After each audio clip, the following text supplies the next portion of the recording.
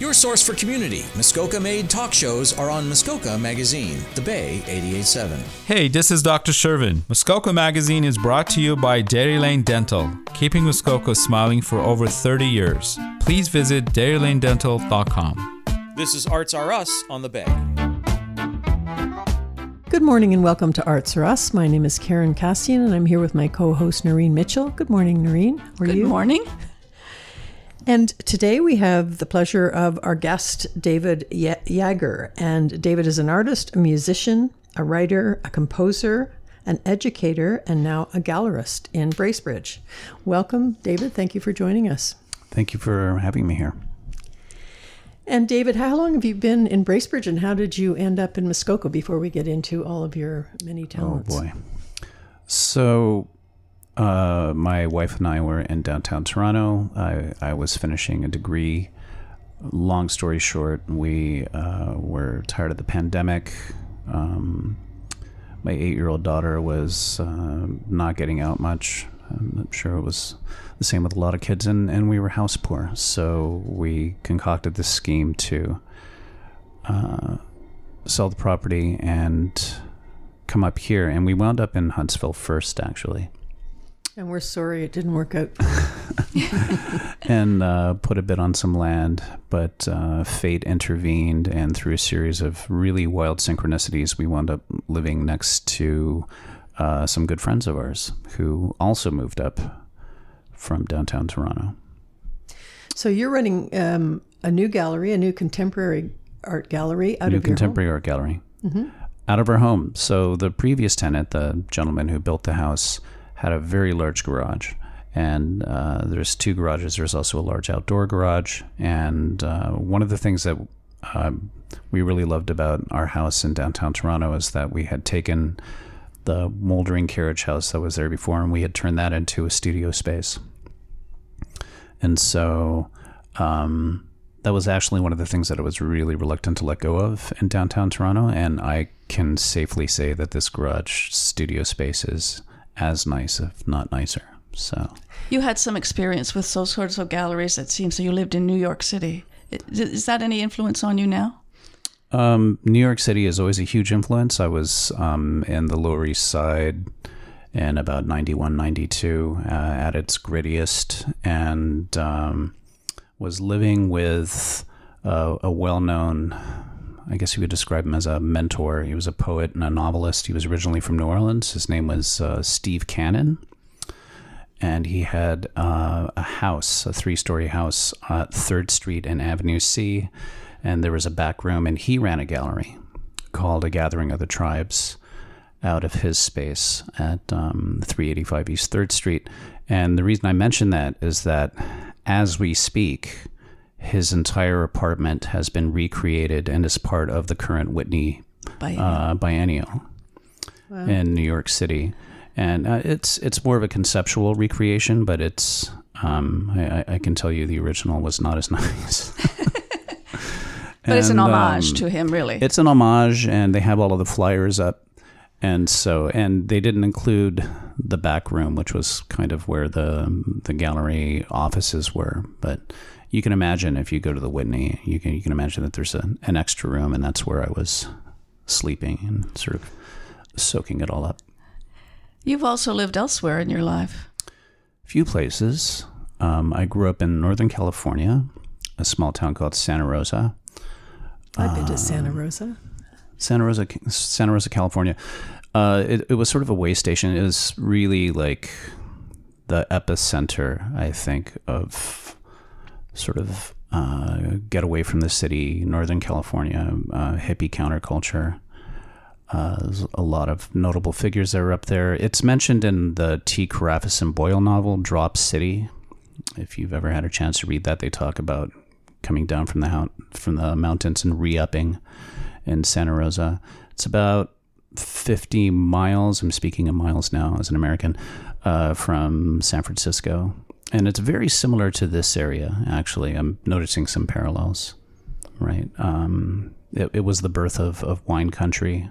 I grew up there before that became a thing. And it was. So you went from there to New York, and how did you end up in Toronto?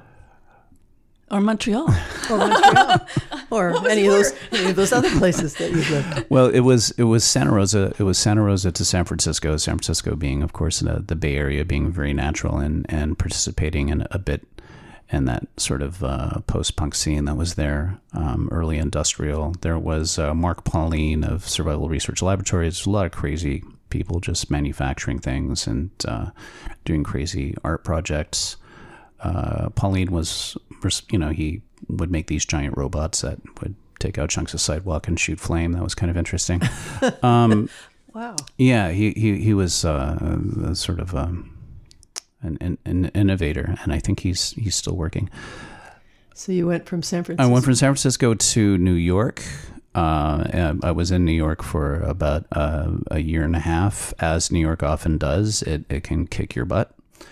It's extremely exciting, but it's also a very exhausting, expensive place to live. And so everyone in New York kept on talking about this mecca called Montreal. And they said it's just like Europe, and it's cheap, and it's really happening. And so I kind of scratched my head. And then through very strange coincidence, my father pulled up. He decided to abandon his teaching post at Sonoma State University and take off and accept a post at the University of Quebec. Wow. Right? Because he was bilingual, right? So I actually immigrated to Canada with my dad. And did you have a French background before you went to Montreal? Well, my father also had an opportunity to teach at the Louvain-la-Neuve in Europe, and that's where I got to see a lot of art. I got dragged through all the major European art collections. Dragged through, I liked it. But he was at Louvain, and then he was on the Flemish side because he originally speaks Dutch, and then he was teaching at a university in Montpellier in the south of France. So I'd say for about a year of my young life, I was a French school kid. That's great. And so you did your undergraduate degree at the University of the Pacific, which is, I'm not sure where that is. University of the Pacific is in Stockton, and it's famous now for being the alma mater of Dave Brubeck, which is kind of funny, right? Because now there's a Dave Brubeck School of Jazz, but there was no jazz program when Dave went there. He was just a music major there. And I did not study jazz when I went there. I was studying full-on classical piano. And so that sort of, and then music has always sort of followed me, but moving to San Francisco, getting involved in a lot of these artistic ventures. In New York City also, there were like members of the Sun Ra Orchestra that were close to Steve Cannon. So I had an opportunity to sort of expand my horizon and do more of these collaborative, quasi avant-garde, classical, what have you, projects. And I have, and of course, like if you're a kid in the 90s, you're going to join a band. So there are a number of those. At some point you studied music in that career. I did a formal degree in classical piano. Yeah. And then further on you went to do your master's in education. And that education, was at U of T? That was at U of T. So how'd you get from Montreal to Toronto? Dear. For your I met my wife. Oh. So my wife and I were both in Montreal, and it was just after the last referendum. And we didn't like the mood there. It seemed like it had become a little bit more divisive. It shrunk a bit. And she was a columnist for the Gazette. And we really got to experience the two solitudes, because the morning that we got on the train in Montreal, there was an actual banner farewell to her on the front page of the Gazette. It said, "Bye-bye Bromstein," and it had her little signature picture. And then we arrived in Toronto, and they were like, "Who are you?" Well, I was going to say, was there another banner? Welcome. Yeah, no welcome banner. Welcome. But yeah, she was part of the whole media ecology. She worked for Musique Plus, and she was a sort of a bigwig there, a superstar. And we just decided to. But you both started to work for Now Magazine in Toronto. So we started to work for Now Magazine in Toronto. I started writing art reviews. For 10 years. That's a long time. Yeah. Working with Susan Cole and doing really, really fantastic job. Like teaching me, incredible editor, Susan. and since retired. But what was it like in Toronto during COVID for you and your wife and your child? Yeah, I mean, it was an incredible burden. We were very, very lucky in that none of us have gotten very ill, and I know that that's completely random. Mm-hmm. I have friends who didn't have symptoms. I've had it once without symptoms. I've had people who are in very good health who, suffered tremendously. Yeah, I mean, it was a grind. We couldn't leave. My daughter got afraid of the outdoors. I used to do this grocery run at the Independent where I, wear this enormous backpack, and it was difficult for young people, especially, I think. The whole schooling thing. Yes. Yeah. David, we're going to take a short break. I'm Karen Cassian here with my co-host Noreen Mitchell on Arts Are Us, and we'll be right back with David Yeager. By Muskoka for Muskoka, your collection of Muskoka-based talk shows. Muskoka Magazine, The Bay 88.7. I'm Dr. Shervin from Dairy Lane Dental, and you're listening to Muskoka Magazine. This is Arts Are Us on the Bay. And we're back on Arts Are Us. I'm Karen Cassian here with Noreen Mitchell, and we're interviewing David Yeager, who's an artist, a musician, a writer, composer, educator, and now a gallerist. What are your plans, David, in Bracebridge? What do you see your future as? I know you have a contemporary art gallery. We have a contemporary art gallery. One of the things that I found sorely lacking in the Toronto scene, and it's becoming more urgent. And we've had the shutting down of major publications. We don't have Canadian art anymore. I don't think that there's a lot of art writing going on in any of the major newspapers. Gary Michael Dalt, as you know, has retired. There just seems to be a dearth of representation, and I spent 10 years working with contemporary artists in Toronto who are all struggling for representation. There's only a handful of galleries, and you have a Kate Brown up here who's struggling and is very happy to have you in our community. Or she's absolutely. It was wonderful to meet Kate, and we share the New York connection also, which is very interesting. She went to the New York School of Visual Art, and I was just blown away. Right. She's hoping you're planning a satellite colony to Toronto up here. Yeah. Well, isn't impossible, I'm sure. You look at a place like Cold Springs, right, where Jackson Pollock decided to get away, and probably found it easier to not drink up there, or Salt Spring, for that matter. Yeah, and it has now become this sort of contemporary art mecca. Not that I necessarily have anything like that in mind, but there are well-known, and I believe it was Barnett Newman used to like to go to Manitoba. There's there is a tradition of artists sort of taking off to quieter places that are north of the city to get away, and I just think it would be nice because people are saying, oh, you're going to be in Muskoka, isn't that remote? And no, we're a destination. People want to visit us. Yeah, so I thought I would combine that. Give artists an opportunity to get out of Toronto, give exposure to artists that are out here. Have you found a lot of artists? Well, the show is called Group of 8, because I looked at all of the artists that I picked out of a hat and who I liked, and it turned out that there were 8 of them. So, I went to go visit them on. Yeah, I went to go visit them on Monday, and there are tons of underrepresented, unsung, very, very interesting visual artists in Toronto, and I'm sure around, like Kate Brown in this area. Mm-hmm. What is the name of your gallery?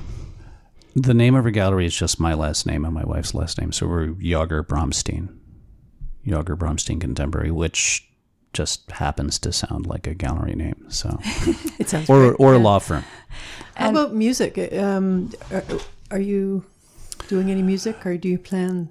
I was contacted. This is probably the most amazing welcome I've received anywhere. I was contacted out of the blue by none other than Mitch Bube, the saxophone player, and he said, "I understand you're a keyboardist." And I'm like, Really? Oh, okay.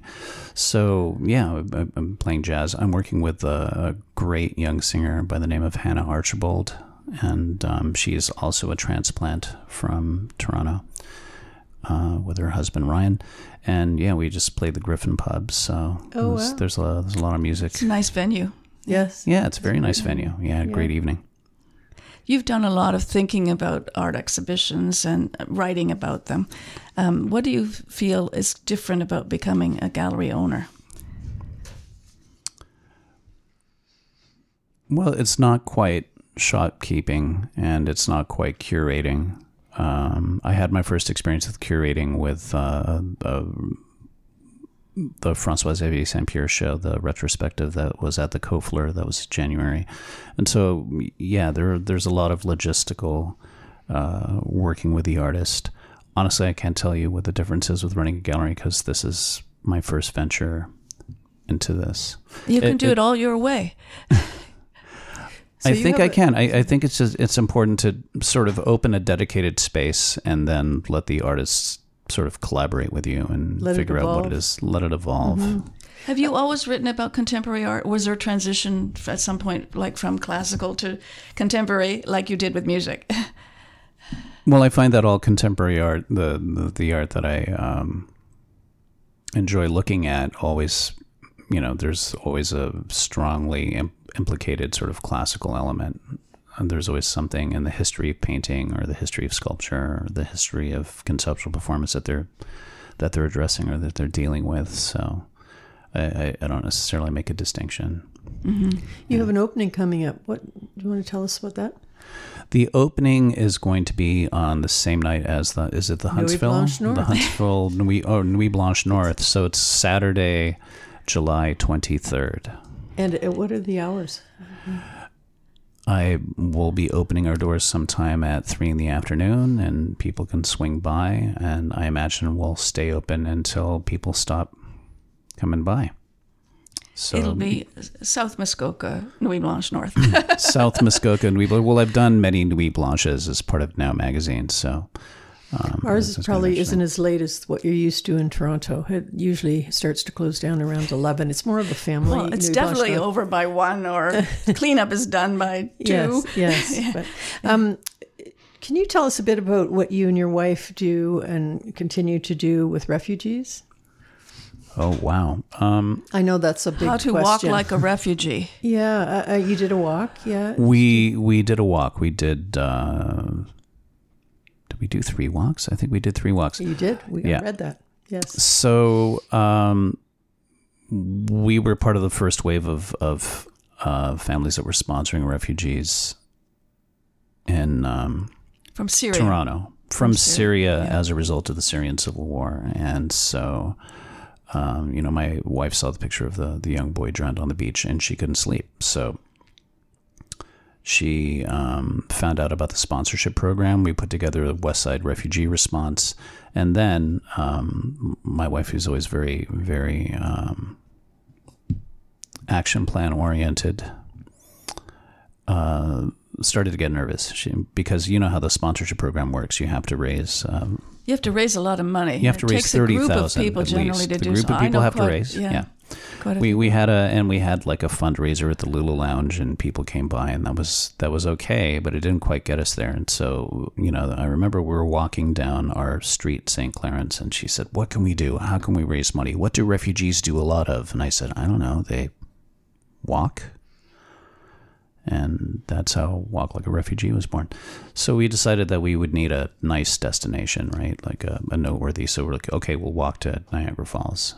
And with your daughter. We found a bike trailer.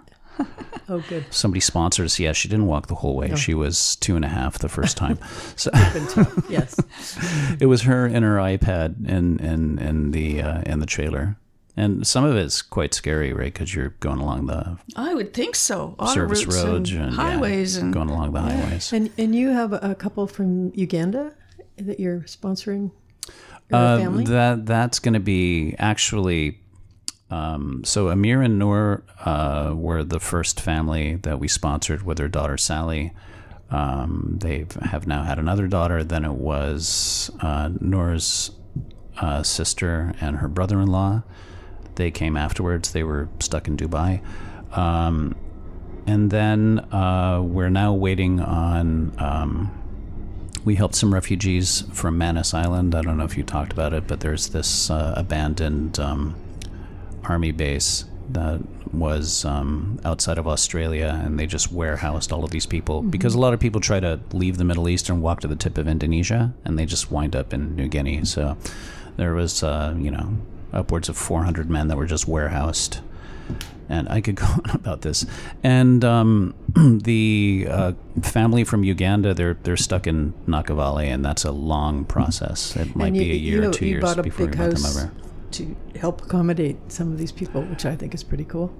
Well, the house just wound up being the house that it was. We were planning on building. We're just incredibly lucky. And our next door neighbors who helped us find the house and who were originally from Toronto were part of the West Side refugee response. That's how we got to know them.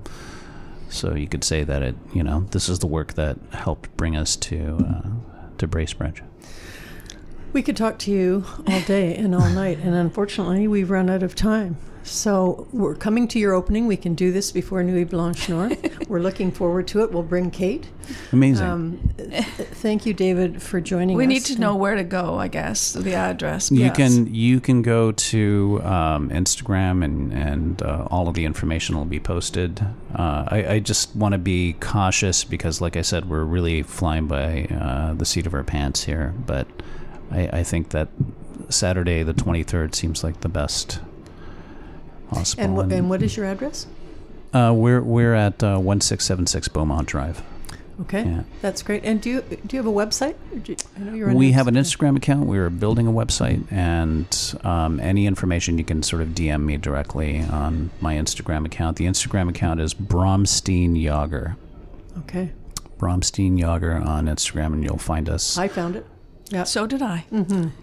Thank you again, David, for joining us, and we wish you well, and we'll see you at the opening. It'll be interesting to see what happens in Bracebridge and how that affects all Muskoka. Mm-hmm. For sure. Fantastic. Well, thank you very much for having me.